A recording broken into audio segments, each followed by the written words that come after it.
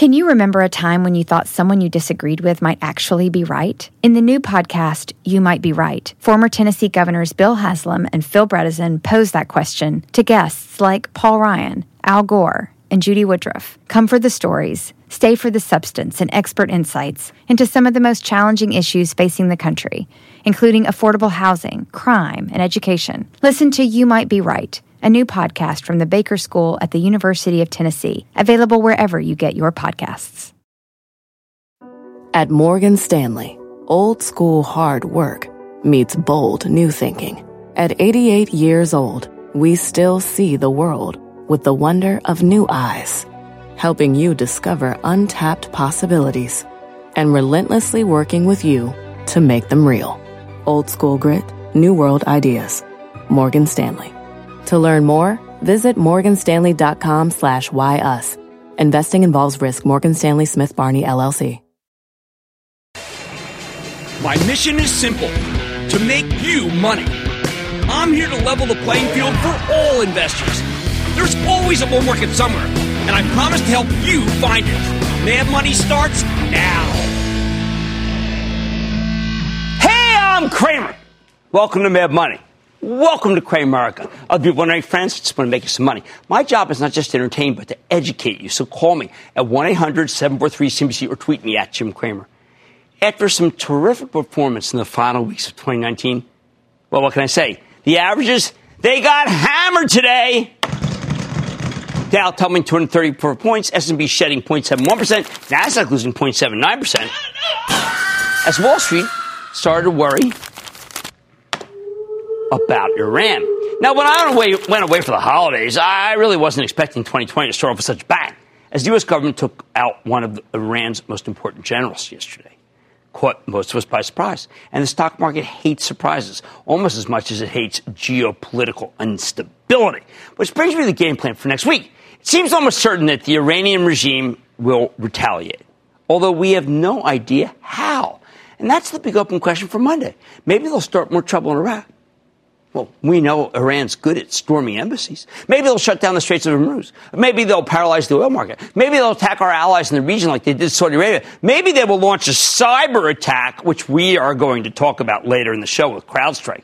The truth is, we don't know. That said, we have so much oil in this country that there's not much the Iranians can do to wreck the global oil market. And we saw this when they blew up that Saudi oil refinery in September. You know, and it's also why Exxon and Chevron stock both ended the day in the red. Pretty stunning, isn't it? More on that later, too. So while the averages could get hurt on Monday, I'm urging you, please don't panic. No one ever made a dime panicking. Beyond the Iranian situation, we got some important macro data coming next week. Got to relate that to stocks at all times. It all starts with the Purchasing Managers Index of PMI numbers on Monday. That gets us the first snapshot of how the economy did just last month. I think we'll see a continuation of the same trend, decent growth, nothing too exciting, and that's the optimal situation for higher stock prices, because when things get too exciting and the growth is more than decent, the Fed may feel compelled to slam the brakes on the economy by raising interest rates. I don't see that happening. Why do I feel so sanguine? We got a new wrinkle in the data. People, last year's rate cuts from the Fed are now working, and that should give us a nice boost. I know a lot of people hate it when the Federal Reserve gives us easy money, but these cuts stimulate the economy. They've also been responsible for a weaker dollar. I always have said it will work, because they always do. In my 40 years of investing experience, you know, rate cuts have mattered every time, except during the Great Recession, when they were a little too late. Yet every time the Fed cuts, there are a bunch of naysayers who insist it will do nothing. And you know what? Every time, they're wrong. They know nothing. Tuesday, we get durable goods. Now, typically, I don't focus on this, but you know what? This number has been fairly strong for years. Biggest durable goods? Airplanes. And the biggest airplane in terms of sales? Oh, Boeing 737 MAX. Now, we don't know if that plane will ever fly again. I need to consider that verdict within the realm, people. And I think that might be one of the biggest problems in the economy. My take. Boeing's new CEO, David Calhoun, needs to find a retired general. How about the major general from the Air Force? There's a general from the Air Force Academy that is retiring. How about them? Got great flying experience. A crisis manager, help get the story out correctly. And, well, let's just say they need to bring in a major, well-respected law firm to help earn back the company's lost credibility. And, boy, does the nation need that. In other words, Boeing has to start thinking about ways to make it so that the MAX isn't the MAX anymore. Even if it means, I know this is something, again, that people aren't considering, gutting and retrofitting every single one. Whatever approach they take, the company needs to stop insisting this is merely just a software problem. I don't think Calhoun can do this alone. But then, again, he doesn't have to. Not to be petulant, but why don't they listen to me for once? Previous CEOs sure didn't. Wednesday, we get the first big earnings report of the year, and many will consider them suspect. Let's start with the most suspect, Walgreens Boots Alliance, which remains crippled by the idea that it can't win in the front of the store thanks to competition from Amazon, and it can't win in the back of the store because of some major structural changes in the way we buy drugs. You want pharmacy exposure? Oh, go buy the higher quality CVS, which has its own pharmacy benefit manager, Caremark, and its own health maintenance organization, Aetna. It's got it all. Lennar, one of the nation's biggest home builders, also reports. Now, this whole industry doesn't get enough respect. Rodney Dangerfield here. Lennar is incredibly well run with seemingly endless margin expansion. And I think it's in a great position now that millennials are finally starting to buy homes in large numbers. Yet the commentary around them is always so boorish, and that's the B-double-O kind. It drives me crazy. And it's not just Lennar. The most hated home builder, KB Homes, just keeps rattling off along without much analyst endorsement, even, well, after multiple years. Again, I shake my head. What's the deal? We also get results from two of the most controversial stocks in the entire market, Constellation Brands, STZ, and Bed Bath & Beyond. Constellation is a former market darling. Investors love the beer and liquor company thanks to the strength of Corona and Modelo. But lately, consumers have moved on to hard seltzers. I hate them. And Constellation seems late to the game. Plus, their $4 billion investment in Canopy Growth, the big Canadian cannabis play, is looking, let's say, very different now that the market's turned against ganja. Unfortunately, legalized weed has failed to live up to its hype thanks to massive oversupply, the lack of a coherent U.S. market, and the new focus on the dangers of vaping, whatever that is. Well, Constellation has turned Canopy into a powerhouse of sorts. It's really a nice house in a really ugly neighborhood. The House of Pain. That's the address. So let's see what they say. I think this company is too good to be written off. At some point, the cannabis industry will be worth dominating, but that might not be very soon. Then again, if one of the Democrats other than Joe Gateway Drug Biden ends up winning in November, well, legalization could be on the table. And you know what? That's going to turn this stock around real fast. How about Bed Bath & Beyond? BBBY? I think the recent rally here is all about a short squeeze. Most people don't believe that CEO Mark Tritton, late at Target, can turn this company around. They say it's too late. I'm inclined to be skeptical, too, although there are so many easy changes they could make, and the balance sheet is so robust that the stock makes sense for speculation. Giving up on this incredibly undermanaged chain right now just seems premature. Maybe this isn't the breakout quarter. It's too soon. You just got there. But if it gets hit, because it isn't, bye. Finally, Friday, we get the Labor Department's non-farm payroll report, and the most important macro number could change the market's whole trajectory. A 2 unemployment number, and we'll immediately start factoring in a slew of rate hikes that never come. A 2-week number creates a cascade of hope for even more rate cuts that may never come. Good or bad, I think the stock market will exaggerate either forecast. That said, if stocks run too much into the employment report and we get a strong number, expect the average to get hit. As the Armageddonists, I can't get them out of my head, start arguing that the Fed needs to tighten as soon as possible. If that happens, I'm betting it'll be a buying opportunity. The bottom line, the Iran situation has given us something new to worry about, but the economy remains strong. So strong that let's just try to stay opportunistic, please, as we head into the first full week of a fabulous new decade. Let's go to Ann in Indiana. Ann! Jim, welcome back. Oh, thank you, Ann. It was great to get away for a little bit. I needed it. My family was very angry at me.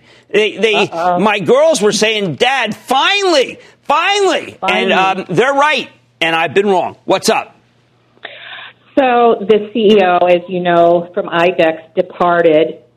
So what thrust is best agreed in the healthcare and the humanization of pets neighborhood? Well, it still works. You know, Zoetis has a new CEO, Ms. Peck.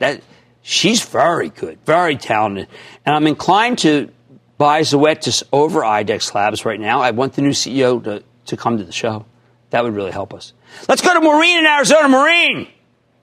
Hi, how you doing? You know what? I'm back from vacation. I'm ready to roll. How about you? I'm good, too. Question for you. I am 67 years old. I have 145 shares of 3M stock, which is down 21.5%, and has been for almost 3 straight years with no profit. Should I sell it and buy more Amazon, which is up 33% in my portfolio? Yeah, I think so. Now, I know that Steve Tusa, the really smart analyst over at JP Morgan, upgraded the stock from a sell to a hold. I'm not looking for a sell to a hold. I'm not looking just to make income, especially where there's some troubling, the dividend's fine, but there's some troubling pollution stuff going on there in terms of groundwater.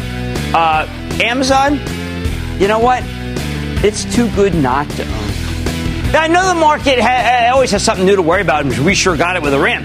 But the economy remains strong, and that's what matters. Job growth, low inflation, staff producing. Opportunism, it's going to be a theme again. Sorry. On Mad Money tonight, Iran has shown a talent for cyber attacks, and business could be a prime target for retaliation. As geopolitical tensions rise, how can the U.S. prepare itself? Oh, boy, I'm talking to the CEO of CrowdStrike to find out. And we're going to find out about that Ukraine situation, the president, too. Plus, 2019 might be in the books. But knowing what separated last year's winners from its losers could be the key to a profitable 2020, particularly after today's decline. I'm going to dig into the stocks that dominated the S&P 500 and the Dow. And you know what? You don't need to be a Wall Street insider to spot the stocks that made the Dow go up so much. But will these winners take a victory lap? Are they sustainable? Or could new names take up the charge in the new year? We got to find out. So stay with Cramer. Don't miss a second of Mad Money. Follow @Jim Cramer on Twitter. Have a question? Tweet Cramer. #MadTweets. Send Jim an email to madmoney@cnbc.com or give us a call at 1-800-743-CNBC. Miss something? Head to madmoney.cnbc.com. Resourceful small business owners know how to get value from the purchases they already make for their businesses each month. The enhanced American Express Business Gold Card is designed to take your business further. It's packed with benefits and features like 4 times membership rewards points that automatically adapt to your top 2 eligible spending categories every month on up to $150,000 in purchases per year. So you earn more where your business spends the most. Plus up to $395 in annual statement credits on eligible business purchases at select shipping, food delivery, and retail subscription merchants. And with flexible spending capacity that adapts to your business and access to 24/7 support from a business card specialist, you can continue to run your business with confidence. The Amex Business Gold Card, now smarter and more flexible. That's the powerful backing of American Express. Enrollment required. Terms apply. Learn more at americanexpress.com/business gold card. Brought to you by Eaton Vance, the symbol of advanced investing. What's inside your ETF? With Eaton Vance High Yield ETF, you know. Inside, you'll find smart bond selection from a specialized team with deep fixed income expertise. Get to know what's inside EVHY, the symbol of high yield done right, at EatonVance.com/CNBC. Before investing, prospective investors should carefully consider the investment's objectives, risks, charges, and expenses. The current prospectus contains this and other information and is available at EatonVance.com. Read the prospectus carefully before investing. Not FDIC insured, offer no bank guarantee, may lose value, not insured by any federal government agency, not a deposit. Investments involve risk. Principal loss is possible. Distributed by Foreside Fund Services, LLC.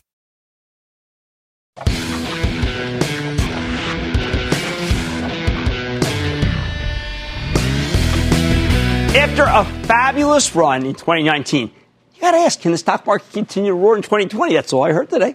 We got 2 big picture variables here. There's the election and this new situation with Iran. Listen to me. Whether you love Trump or hate him, I know a lot of people know such. There's no denying he's been very good for the stock market. I don't want to hear anything different from that. No denying it. This is the most pro-business administration since Reagan. Maybe even the most pro-business administration of my lifetime. On top of that, the Trump White House really cares about the health of the stock market. Some of that's the influence of Larry Kudlow, the president's chief economic advisor, and my former Kudlow and Cramer co-host. At the same time, a lot of people are now very worried about Iranian retaliation for the strike on one of their top generals yesterday. We don't know what they're going to do.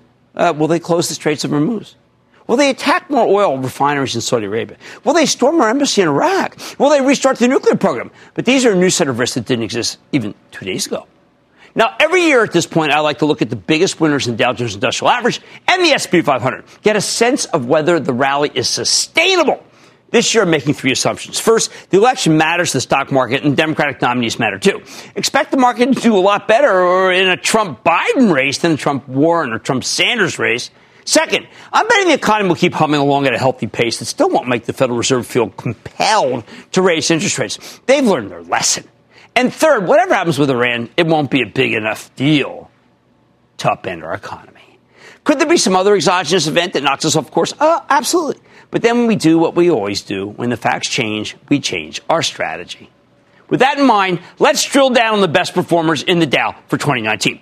Apple was at the top of the heap, roaring 86% last year. Of course, Apple got clobbered in the fourth quarter of 2018, and erasing those losses account for some of this move. But the stock was able to do that because the company did much better than anyone expected, especially after that hideous pre-announcement that occurred a year ago today. Apple's released a string of hit products like the iPhone 11 and the AirPod Pro. I always tell you to own Apple, don't trade it. Still, even I wasn't expecting this kind of success from these new products. I figured the company was transitioning to more of a play on subscription services, which meant the hardware component would become less important. While the subscription business is on fire, turns out the hardware is doing great, too. A lot of it, by the way, is the camera, which is just remarkable. Everyone thinks I'm a professional photographer, even Tim Cook. Can Apple keep climbing?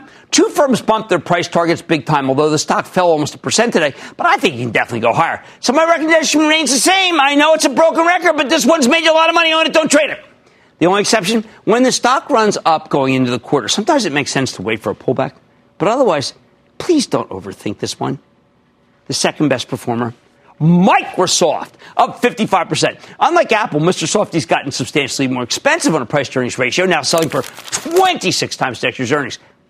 But that said, Microsoft's not expensive if you believe Azure, that's their cloud platform, will continue to grow at an incredible pace, while the PC remains strong and the gaming business keeps bubbling up. Microsoft's become the preeminent senior growth stock of this era. I bet it stays that way, and if you watch Wildcard Weekend, you're going to see it all over the place.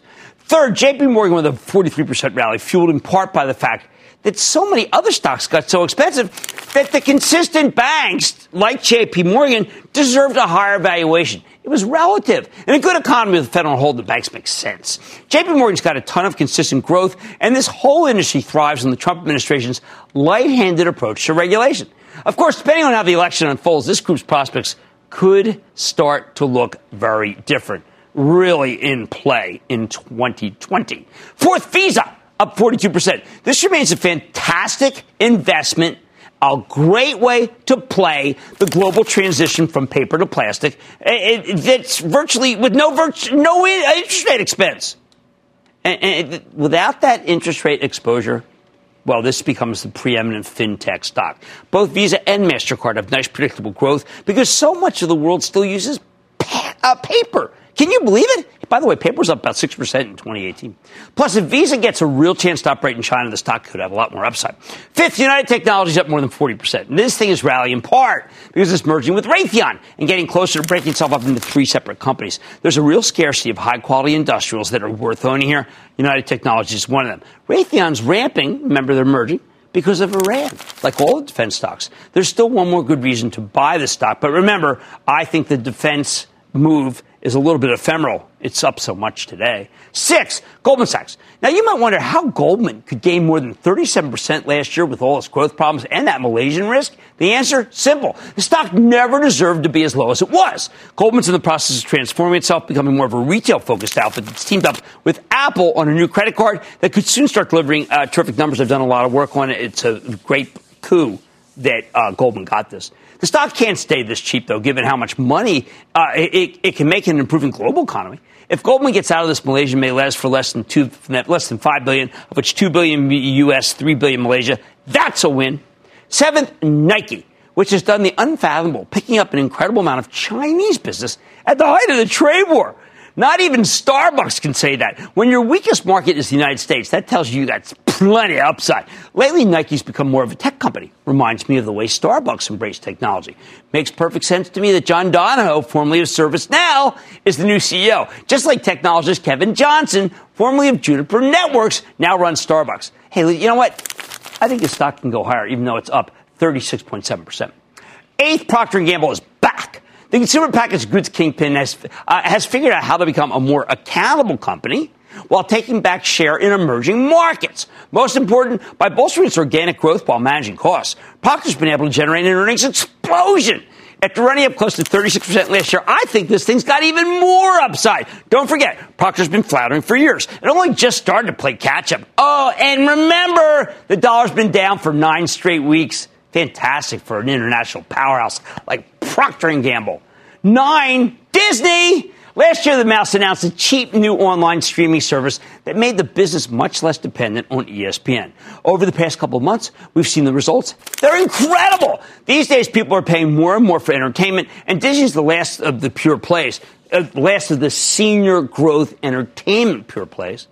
Scarcity is a wonderful thing in the stock market. Hey, everybody I talked to on vacation has got has bought the package, including people in the family. Finally, number 10, American Express. With the stock up over 30% last year, I think it's still not compensating you for the immense scale of the China opportunity, thanks to the Phase 1 trade deal that may open their markets to U.S. credit card companies that nobody was talking about because of Iran. Stock simply isn't that expensive, especially if the global economy shifts back into growth mode, as I think it will. The bottom line, look, there aren't enough large capitalization stocks with good growth, bountiful dividends, and big buybacks that really benefit from a stronger global economy. Many of these stocks are in the Dow, and I think these 10 are most emblematic of the upside potential in 2020, as long as the current environment persists, which is exactly what I'm expecting. Stay with Cramer. Looking for a rewarding, life-changing opportunity that enhances the lives of children in your community?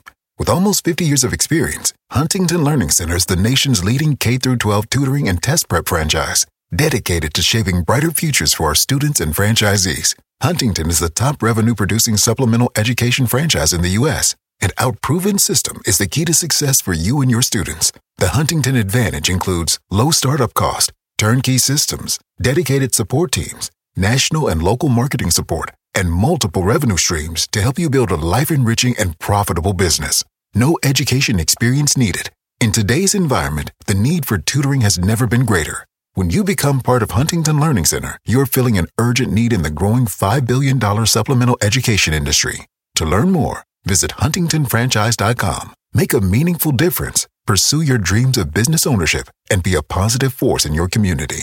Don't wait. Visit huntingtonfranchise.com today.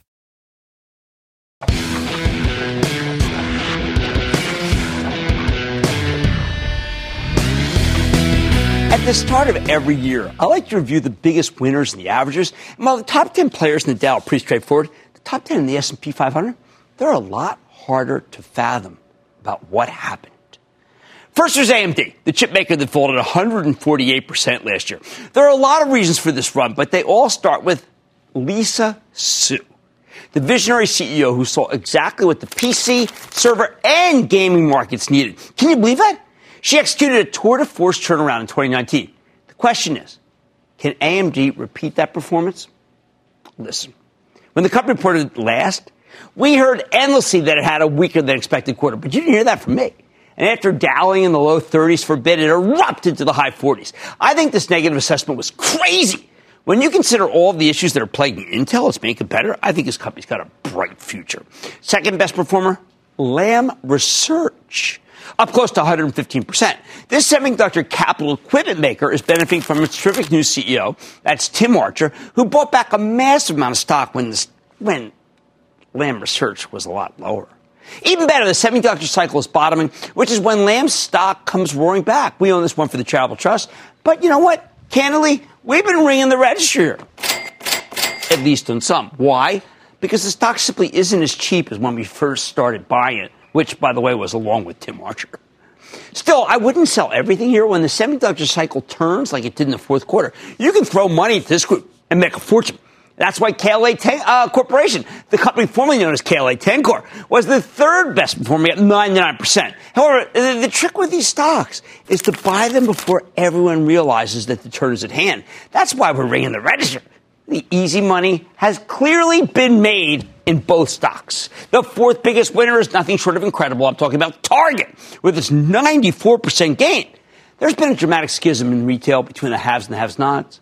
The haves are embodied by Watch, my acronym for Walmart, Amazon, Target, Costco, and Home Depot. In this environment, you either need to be a dominant player online or you got to offer customers incredible prices. Target does both. Now, all five of Watch are remarkable in their own way. But Target stands out as the best performer thanks in part to the remarkable leadership of CEO Brian Cornell. As I look back on the biggest winners of 2019, I'm astounded how many of these companies were thought to be second-rate operators. Same thing with AMD and Lisa Su. At least coming into the year, with Target, lots of analysts saw them as a roadkill for Walmart and Amazon, thanks in part to their lack of a serious omni-channel strategy. But Cornell laid out big bucks to buy Shipt, SHIPT, beefing up his same-day delivery capabilities, and he doubled down on high-quality private label brands where the money is.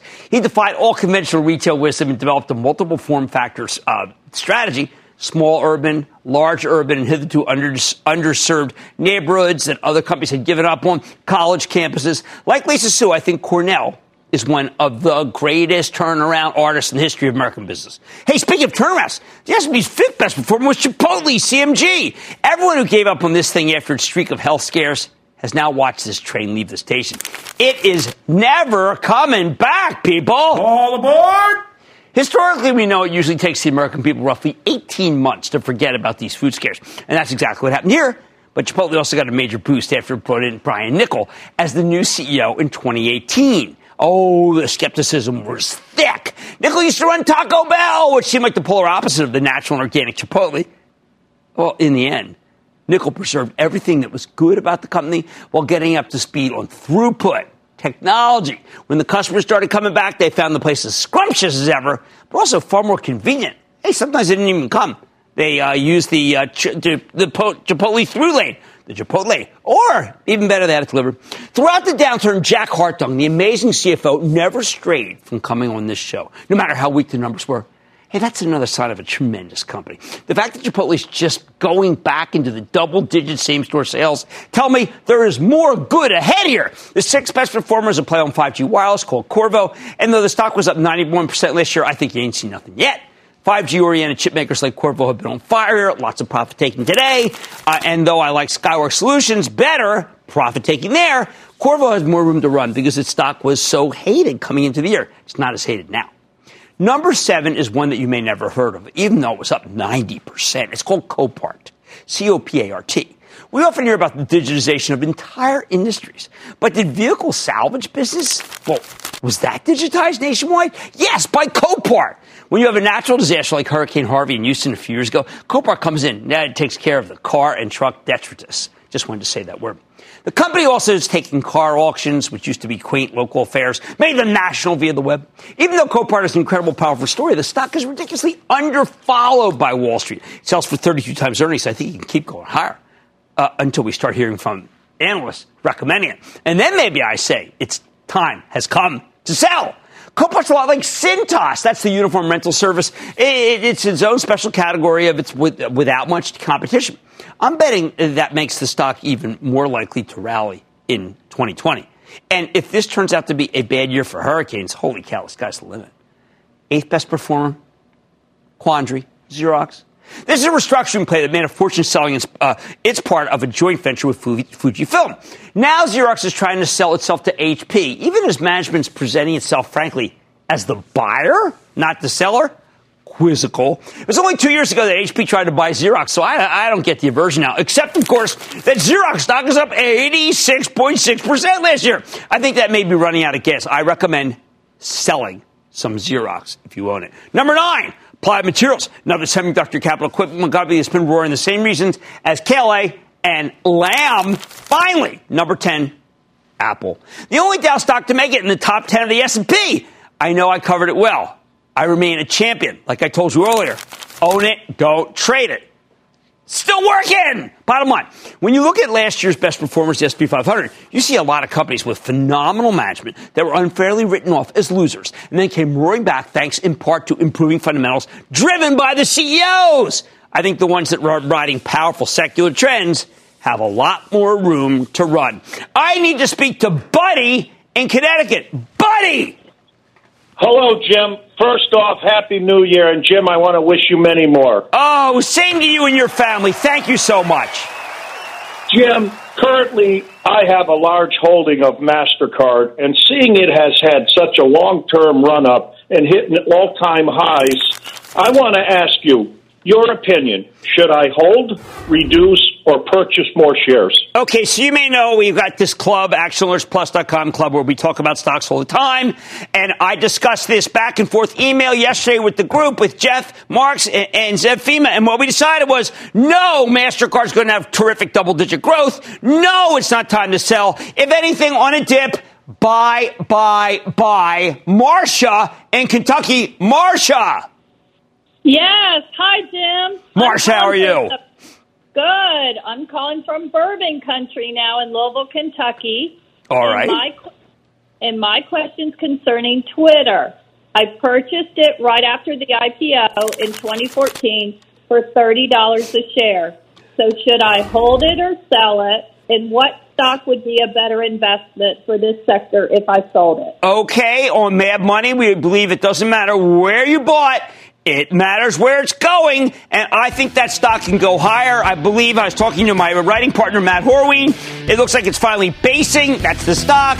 The business is okay, not as great as I'd like it, but I think it can be owned, not sold. New year, same mission. Last year's best performers are riding powerful trends or have unbelievable CEOs, or both. What's more, Mad Money had tensions with Iran or escalate. But what does it mean on the cyber front? Boy, the stocks were hot today. Well, what a lucky break. We got the CEO of CrowdStrike. Let's see what he's thinking. Then worried about the geopolitical tensions with Iran and how it'll affect the market. I'll tell you why that may not be the real issue in this tape. And all your calls rapid fire. Tonight's edition, the first one of 2020, the Lightning Round. So, Ski Daddy, David Kramer.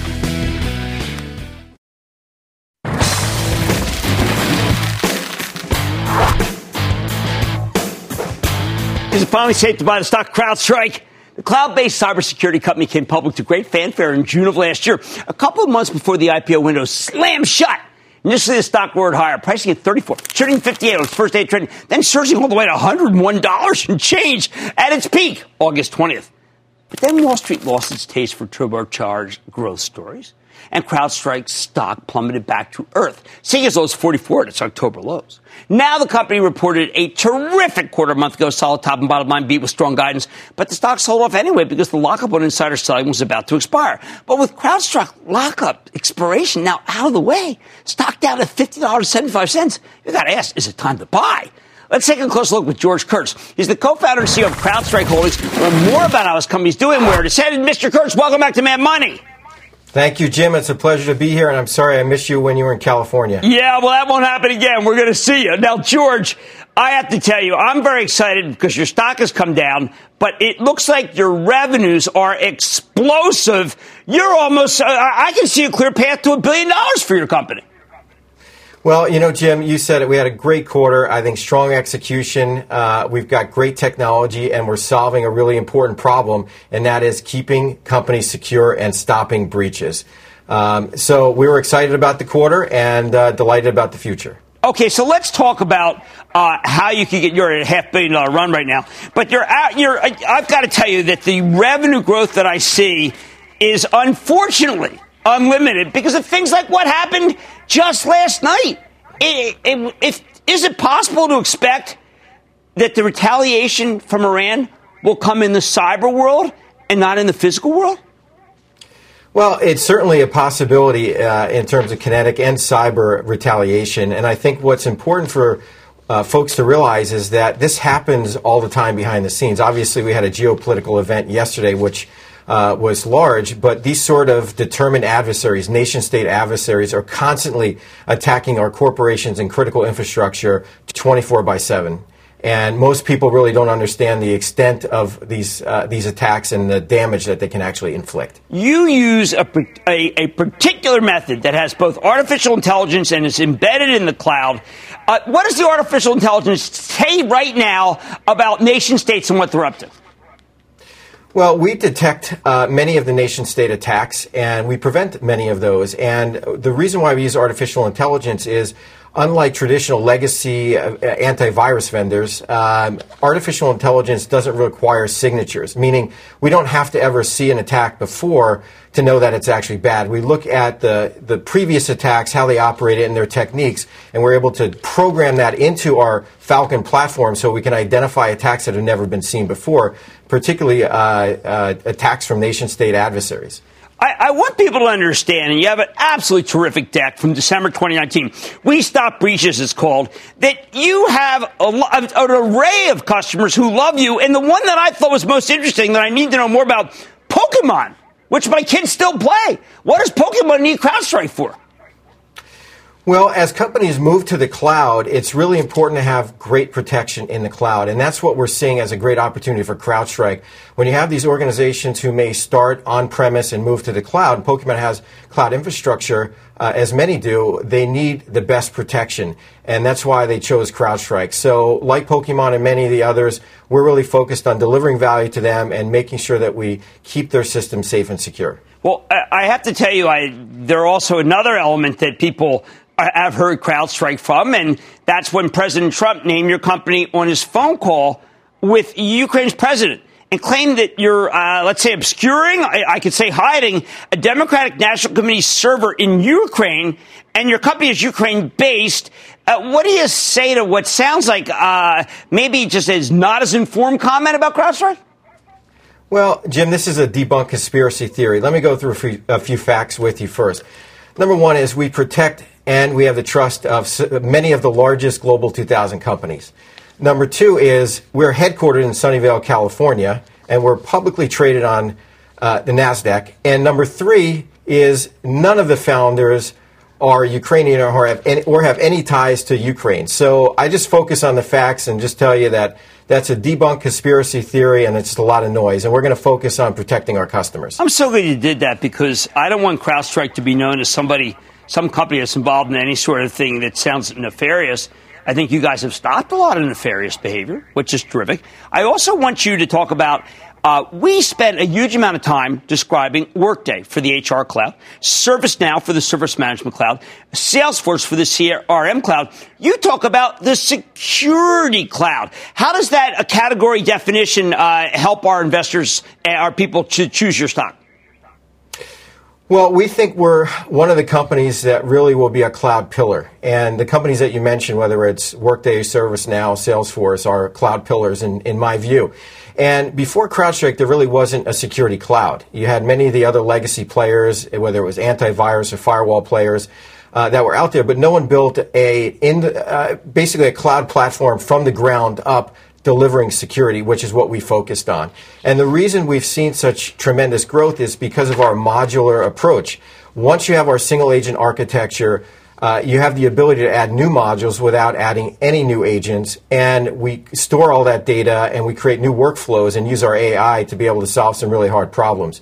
People want security delivered from the cloud, not only because it's better and has better efficacy, but it also consolidates agents. No one wants more of these agents on their endpoints or their workloads than they need to. And we found a way to be able to consolidate that and not only protect on-premise technologies and servers, but also those cloud workloads which are exploding with the large cloud providers. So we're excited about what we're doing. All right, well, I'm glad you say it's exploding because I did want to ask you whether there's room for everybody. You know, Carbon Black had a merger with a company we like very much.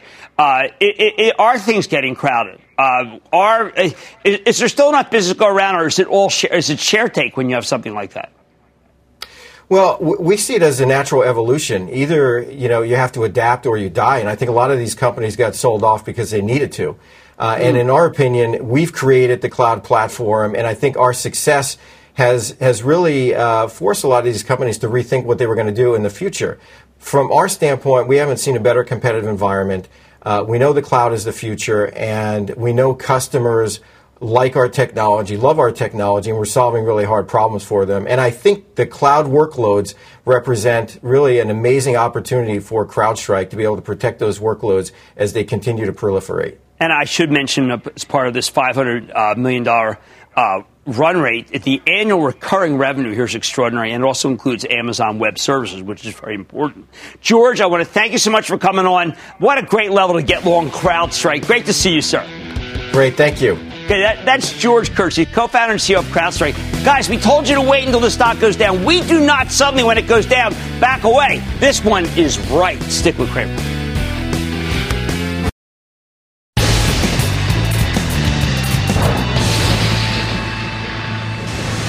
It is time. It's time for the light round. One of the Simpsons. Play this out. And then the lightning round is over. Are you ready, Ski Daddy? Time for the light round. I'm going to start with Joe in Indiana. Joe. Jim, it's nice to hear your voice. Oh, it's good to be back. I've been listening to you for around 12 years. Oh, thank you. My stock is Shake Shack. I think Shake Shack had a really, really good quarter, and the Shack is back. And I think it's okay to buy, although I have to tell you, Wendy's is the cheapest burger company. Tim in Florida. Tim! Speak to me, Tim. Yes. Hi, Jim. Yeah, Tim, and you got Cramer. What's up? How you doing? It's Tim from the Wooden Spoon, middle of the beautiful Florida Keys. I love the Keys. My question is, with the disappearance of double-digit income from CDs, REITs seem to be in favor again. Your thoughts on AGNC? I don't like that particular kind of REIT because I don't know what they're in. We don't know. It's had a nice move. Does yield 10%. But I can't recommend something when I don't know what they really own. I need Dominic in California. Dominic! Go ahead, Dominic. I'm Dominic's grandfather. Here's a question for you, Sure, Jim. buddy. Booyah, Cramer. I'm a 14-year-old investor calling about a company with a great CEO and Andrew Cecere and great leadership, and there are even rumors of a takeover by companies like Goldman Sachs. But regardless of what happens, do you think U.S. Bancorp will be a good investment for me for the future? I do, although let's be careful in terms of that takeover. Remember, Goldman Sachs market cap is smaller than USB. Otherwise, 14-year-olds, you are rocking, and I think that's a good one. I got to tell you, how about this audience? As we start 2020, it's amazing. Go to Joyce in New York. Joyce! Hi, Jim. How are you? Happy New Year. Oh, same to you, Joyce. How can I help? Yes, I'm really looking for your blessing to buy Luckin Coffee LK tomorrow. I don't deserve your blessing. I don't deserve your answer. I don't deserve your, let's say, trust in me on Luckin Coffee. Not that there was anything dissembling, but I said this stock had peaked, and I was dead wrong. So I cannot stand here, actually, and tell you, you know what? I'm going to give you the best advice on Luckin. I did say buy Starbucks, though. And Starbucks has been a great stock, too. But, yeah, I got to be careful. I didn't understand the short squeeze that would become of Luckin. I am recommending Alibaba as the only stock in China to be like the show. Lori in Pennsylvania. Lori! Hi, Jim. This is Lori from Eagles Nation. Oh, my. We need you. We need home dog. Let's go. We're going to go. You know what? We're going to win. We have a tradition. I call in every holiday, and there's always something going on. I mean, we have the best practice team. They're going to win it for us. Gotcha. I like that. Yeah, we got guys who are playing for dinner. What's up? I say, yeah, they're hungry. Yeah. They're hungry. Our Eagles, they are going to win. Yeah. But actually, I also want to say happy and healthy New Year to you. And Same. I'm really looking forward to your Action Alerts conference call. Oh, thank you. I hope I'm not jumping the gun here, but I'm kind of curious what you have to say about Viacom. Well, I'm glad you mentioned it because that is going to be a focus of the call. Why? Because it's still the cheapest and 7 times earnings. Viacom, which is now Viacom C, Viac. It's ridiculous. It's so low. And that, ladies and gentlemen, of the first lightning round of 2020. The Lightning Round is sponsored by TD Ameritrade.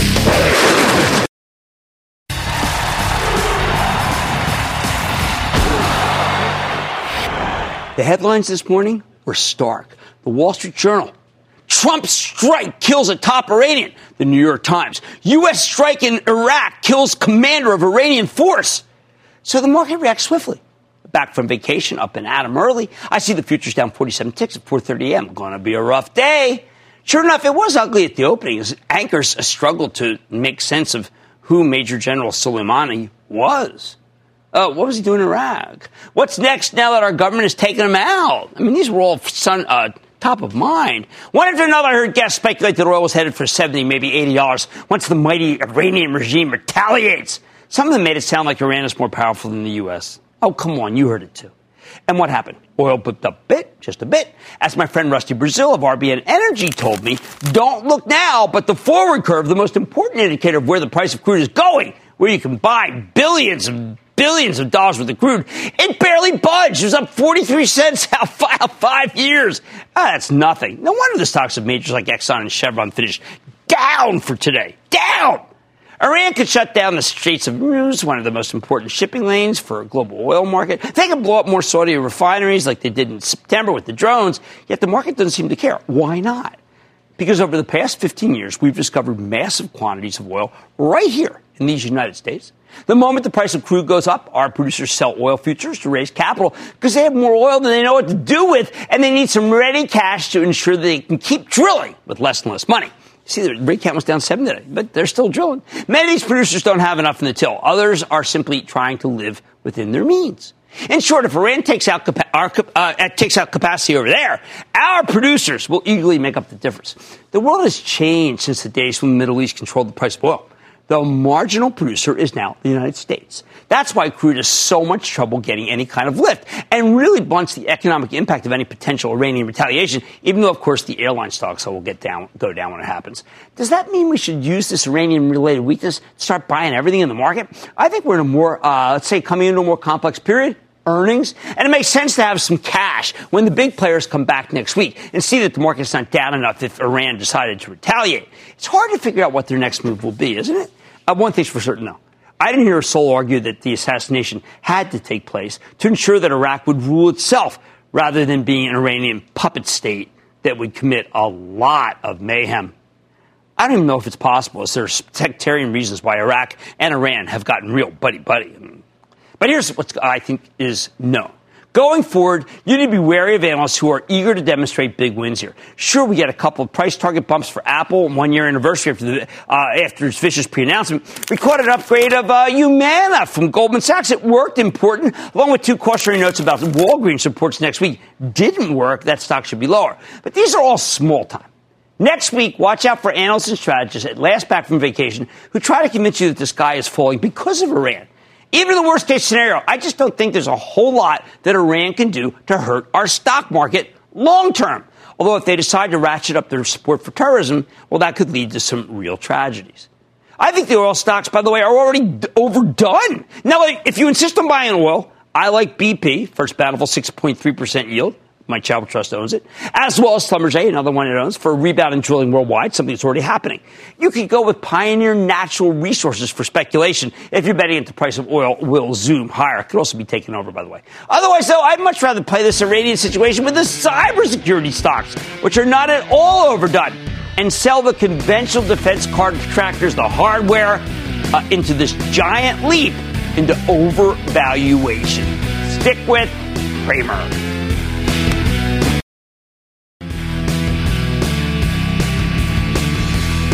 I don't know about you, I really like that CrowdStrike. I mean, it's the pick of the litter right now. It's good, and it has amazing growth. I like to say there's always a bull market somewhere. I promise I'll find it just for you, right here on Mad Money. I'm Jim Cramer, and I will see you Monday! Is America's primary system working? Is the Electoral College still the best process for electing a president? Could a third-party candidate ever be successful? In a new season of You Might Be Right, former Tennessee governors Bill Haslam and Phil Bredesen gather the country's top experts to explore these issues and more as we approach the 2024 presidential election. Listen to You Might Be Right, a new podcast from the Baker School at the University of Tennessee, available now wherever you get your podcasts.